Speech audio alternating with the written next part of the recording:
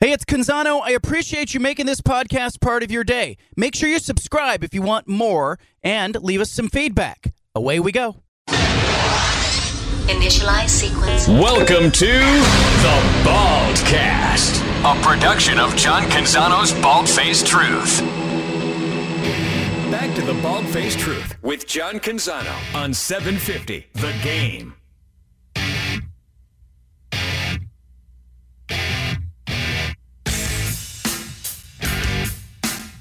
Super Bowl coming up on Sunday. Always a good time to catch up with a Pro Football Hall of Famer. And Dave Wilcox, Oregon fans will remember him from his time at Oregon. They may remember his brother, Johnny Wilcox. Of course, they remember his sons, Josh and Justin.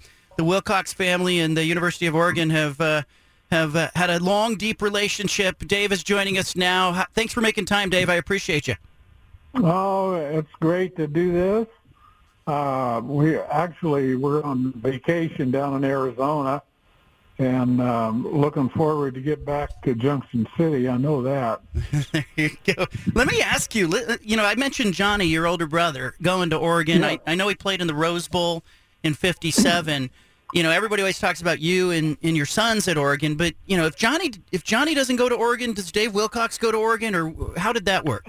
Well, I'll tell you what John's deal was. He graduated from high school, went to Oregon for one term, decided that wasn't what he wanted to do, and Boise Junior College had recruited him. So he went to Boise JC for, a year and a half or something, and then transferred back to University of Oregon.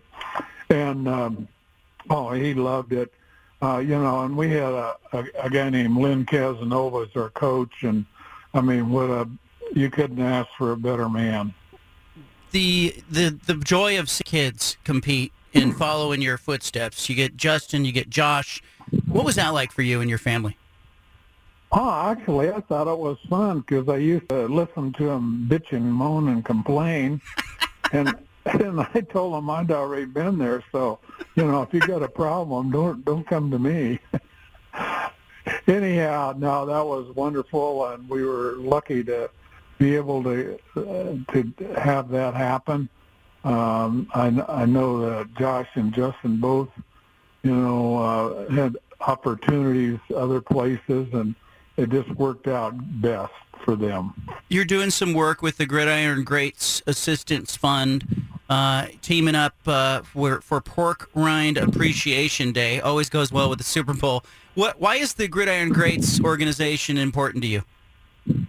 Well, there's a lot of guys that played, actually when I did, and since then and all that, have some problems that are not being taken care of the way we would like. Of course, that's probably true of everybody.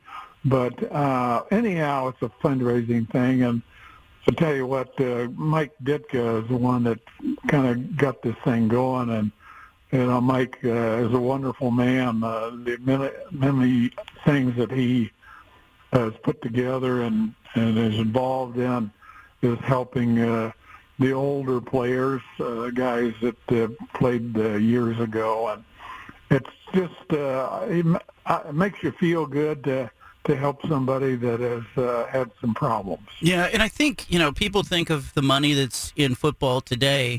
It wasn't always that way. And in your era, you were a guy who played every game. I think you only missed one game in your career due to injury. How did you stay healthy, by the way? Actually, I was a defensive linebacker, and I played next to Tommy Hart, who was our defensive end, and a guy named Charlie Kruger is defensive tackle.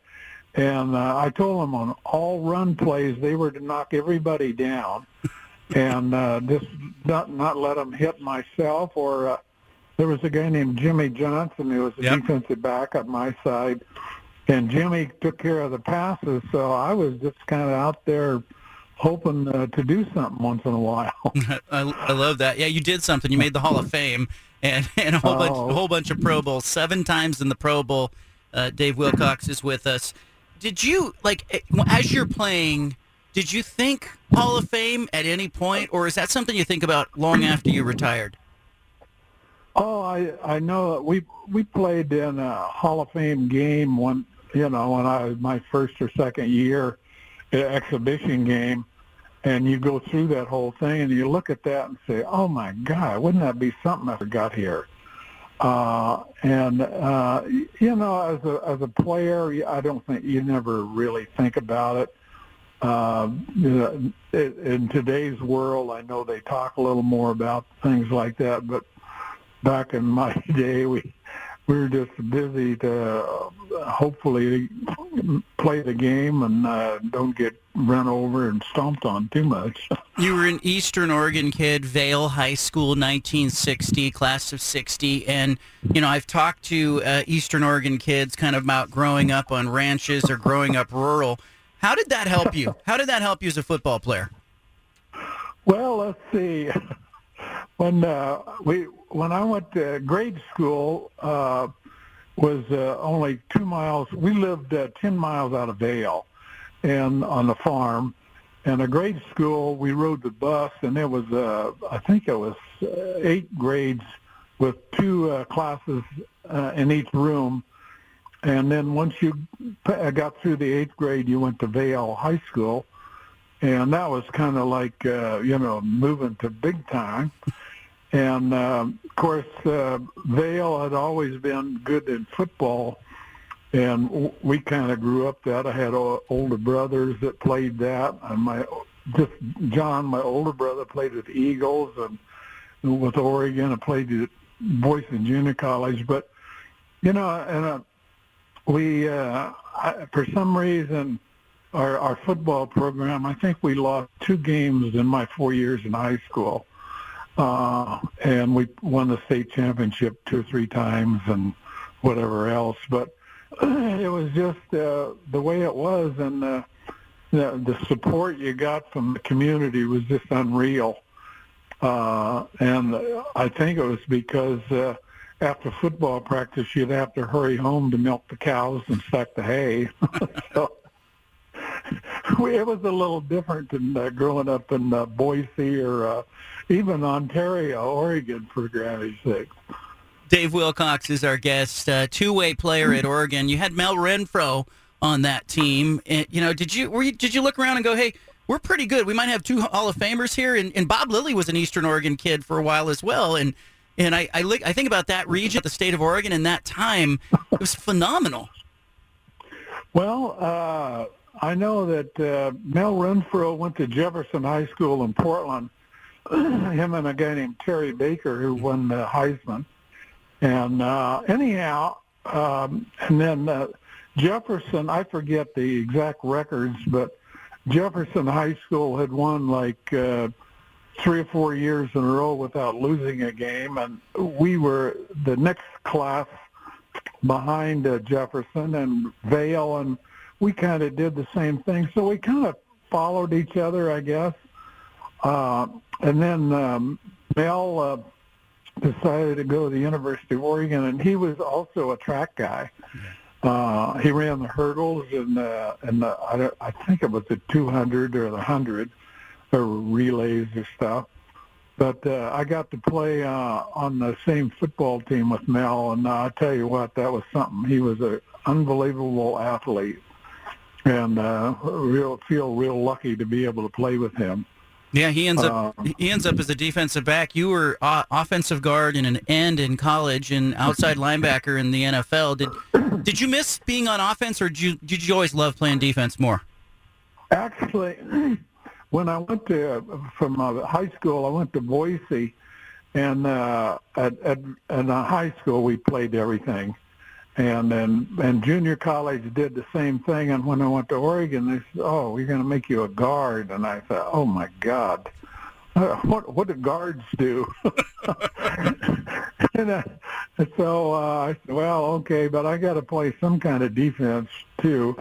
And so it worked out. But yeah, we had some great athletes, and playing both ways. And actually, when I was in junior college and high school, we ran down on kickoffs and punts, and we did everything. mainly, I guess, because we didn't have a lot of guys or something. I don't know. But it was a great experience. I wouldn't trade it for anything, and I'm glad our two sons went to Junction City High School, which is a smaller high school, but it was just an opportunity to experience some things that you couldn't do in the rest of life, and the people you meet and the opportunities you have. Justin Herbert now with the Chargers. I have to think he was running around at family barbecues as a little kid. I've heard Justin and Josh talk about that. What do you remember of Herbert as a kid? I remember when he was a little kid and he used to look down, and now you have to look up to see him. Look him in the eyes. Oh, he was a great young man, and well, he still is. And it's really, we love watching him play. And I gave him some advice once he started playing, and told him that, I really liked the way he played and stuff, but if he ever got hurt, I was going to be mad at him. So don't get hurt. And he's done a pretty good job of that, I guess. Yeah. Think about the game today. It's violent. Those are big physical players. You look at the size and the speed. What do you make of that? How do you keep this game steam football, but also protect players? Oh, it is. I mean, the size of the guys and the speed and the quickness and the way the game's played, yeah, it is. I don't know how you'd probably have to go to some kind of touch or flag or something. I don't know. But it is the guys we go to a reunion or something once in a while, and you look at the modern guys and say, oh, my God, how did we ever play? Yeah, and I think about sacks, too, because now you're seeing, the defensive lineman can barely grab the quarterback, but at the same time, you see the Niners lose all their quarterbacks, and you go, okay, you understand why the league protects them. It was, Did they let you back in your day? I mean, you could tackle still. Oh, yeah. Uh-huh. Oh, yeah. You could. I think once the quarterback got out of the pocket or something, you weren't supposed to hit him above the shoulders or something. And I think the first time we heard that, we were playing the Minnesota Vikings, and Joe Kapp had ran some kind of rollout or something. And one of our guys hit him on the side of the head and kind of put him out for a while. And I don't think that we were supposed to do that. 1970, yeah. You talk about, you guys played the Vikings in 1970 in the playoffs. I was just looking at that game, and Bud Grant was there. Very physical game. Oh, yeah. Oh, they were great players. I mean, they had Carl Eller and Jim Marshall as defensive guys, and, and Tarkington, and, I can't think of all the guys. They were a heck of a team, and a guy named Bob Berry, who was a quarterback at Oregon when he played there, and then he went on and played in Atlanta. So, yeah, it was a great experience, and, we see some old guys once in a while talk about things, and I'm not sure if the things are accurate as they were supposed to be, but anyhow, it's fun. Yeah, well, those stories always grow. It's like a fish story, right? Yeah, exactly. Hey, who do you remember? Who do you remember as being a hard hitter that era? You were a guy on defense, but is there a sack that you remember? Is there an interception that you remember that maybe it just brings a smile to your face? Oh, well, I mean, that's when Butkus played. and I can't think of his name right now. The Lawrence Taylor played with he was a little later. Yeah. But Deacon Jones and all of the defensive guys they always hung out together. When you go to the Pro Bowl, you'd hang out with the defensive guys, because you didn't like the offensive guys because they tried to score points. We didn't want that to happen. So anyhow, just the players and the type of guys they were. That was the whole thing. And I remember we have guys would be late for curfew and stuff, and they would get fined money. And I remember there was a couple of guys that happened quite frequently with them. And we got to, as a player, the team got to decide what to do with the money. And we always had pizza and beer in the locker room after the game. I love that.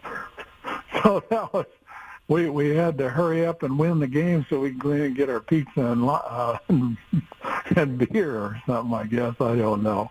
I'm not quite sure how accurate that was, but it was fun.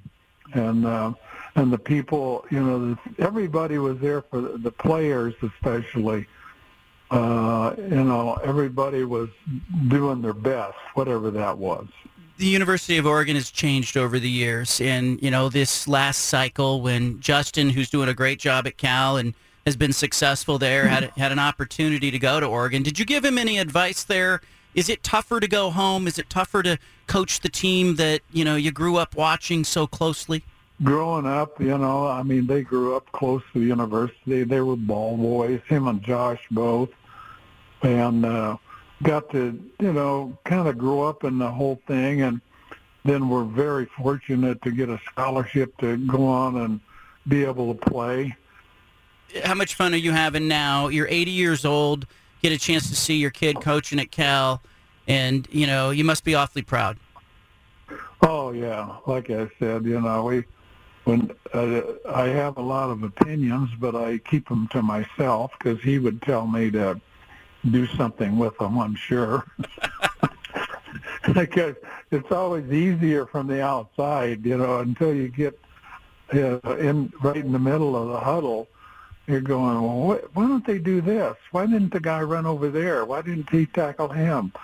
I don't know. Anyhow, that's kind of the way it is. Who do you like in the Super Bowl? Oh, gosh. You have a pick? Team that wins? Yeah, you got a pick. Chiefs, Eagles, who do you like? I kind of like the Eagles because my brother John played there for 1 year, and I gotta kind of say, well, I hope they win so you can remember when you played. Of course, that's a lot of years ago. But of course. Anyhow, I don't know. Dave Wilcox, our guest. Go to gridirongreats.org if you would like to learn more about the Gridiron Greats Assistant Fund. Dave, I appreciate you. Congrats on everything that you have accomplished, and we will talk to you down the road. All right. Talk to you later. Talk to you soon. There he is. Former University of Oregon great, Pro Football Hall of Famer, Dave Wilcox. I want you to leave it here. Our big splash is coming up. It's the one thing that you need to know today. You've got the home of the truth. Back to the Bald-Faced Truth with John Canzano on 750 The Game. Hope you enjoyed that interview with Dave Wilcox as much as I did. Love catching up with him. We've had him on the show over the years. Coming up in the 4 o'clock hour, we'll play some Punch It audio. Anna will pop by. We have the 5 at 5, obviously, in the 5 o'clock hour. We'll talk some Trailblazers and trade deadline with Sean Highkin at 5:15. Want you here for that. Every day, right here in this segment, though, we give you the big splash. This is the one thing you absolutely need to know today. Look at it. Where? Down there. The Big Splash. The LIV Golf League is preparing to start its second season. They'll start in Mexico later this month. Remember, it's financed by Saudi Arabia's Public Investment Fund. According to federal court documents, though, a story out today, LIV Golf generated virtually no revenue in 2022. The attorneys for LIV Golf are arguing that they spent $784 million in promoting and, associating themselves with golfers, but really didn't make any money. The ultimate aim, I think, of the LIV Golf Tour really isn't to make money. It's to connect itself, the Saudi Sovereign Wealth Fund, with professional sports. We call it the sportification of things. Well, LIV Golf is wrapped up with the PGA Tour in a lawsuit, but on Monday, that's today, PGA Tour's attorneys were talking in court, and the LIV attorneys indicated that, hey, they spent $784 million in the first season. That includes salaries for employees, build-outs at golf courses, production costs for the event, social media, its website, all of that stuff, but they didn't make any money last year. Keep in mind, they're paying $200 million to Phil Mickelson, $150 million to Dustin Johnson, $125 million to Bryson DeChambeau, and $100 million for Cameron Smith, the reigning U.S. Open championship winner. The LIV Golf has declined to provide details of the contracts, but it's more and more evident that their aim is not really to make money, at least initially. They're just trying to get market share. They're trying to normalize Saudi money being involved in sports.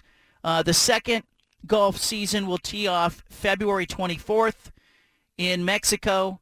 54-hole tournaments, 12-man teams, 12 four-man teams, team competition, individual competition. They're going to have 14 tournaments this season. None of those tournaments will be held in the state of Oregon. Pumpkin Ridge, which rankled members last year by shutting down the course and hosting that inaugural event on American soil, not going to revisit a second event with LIV Golf.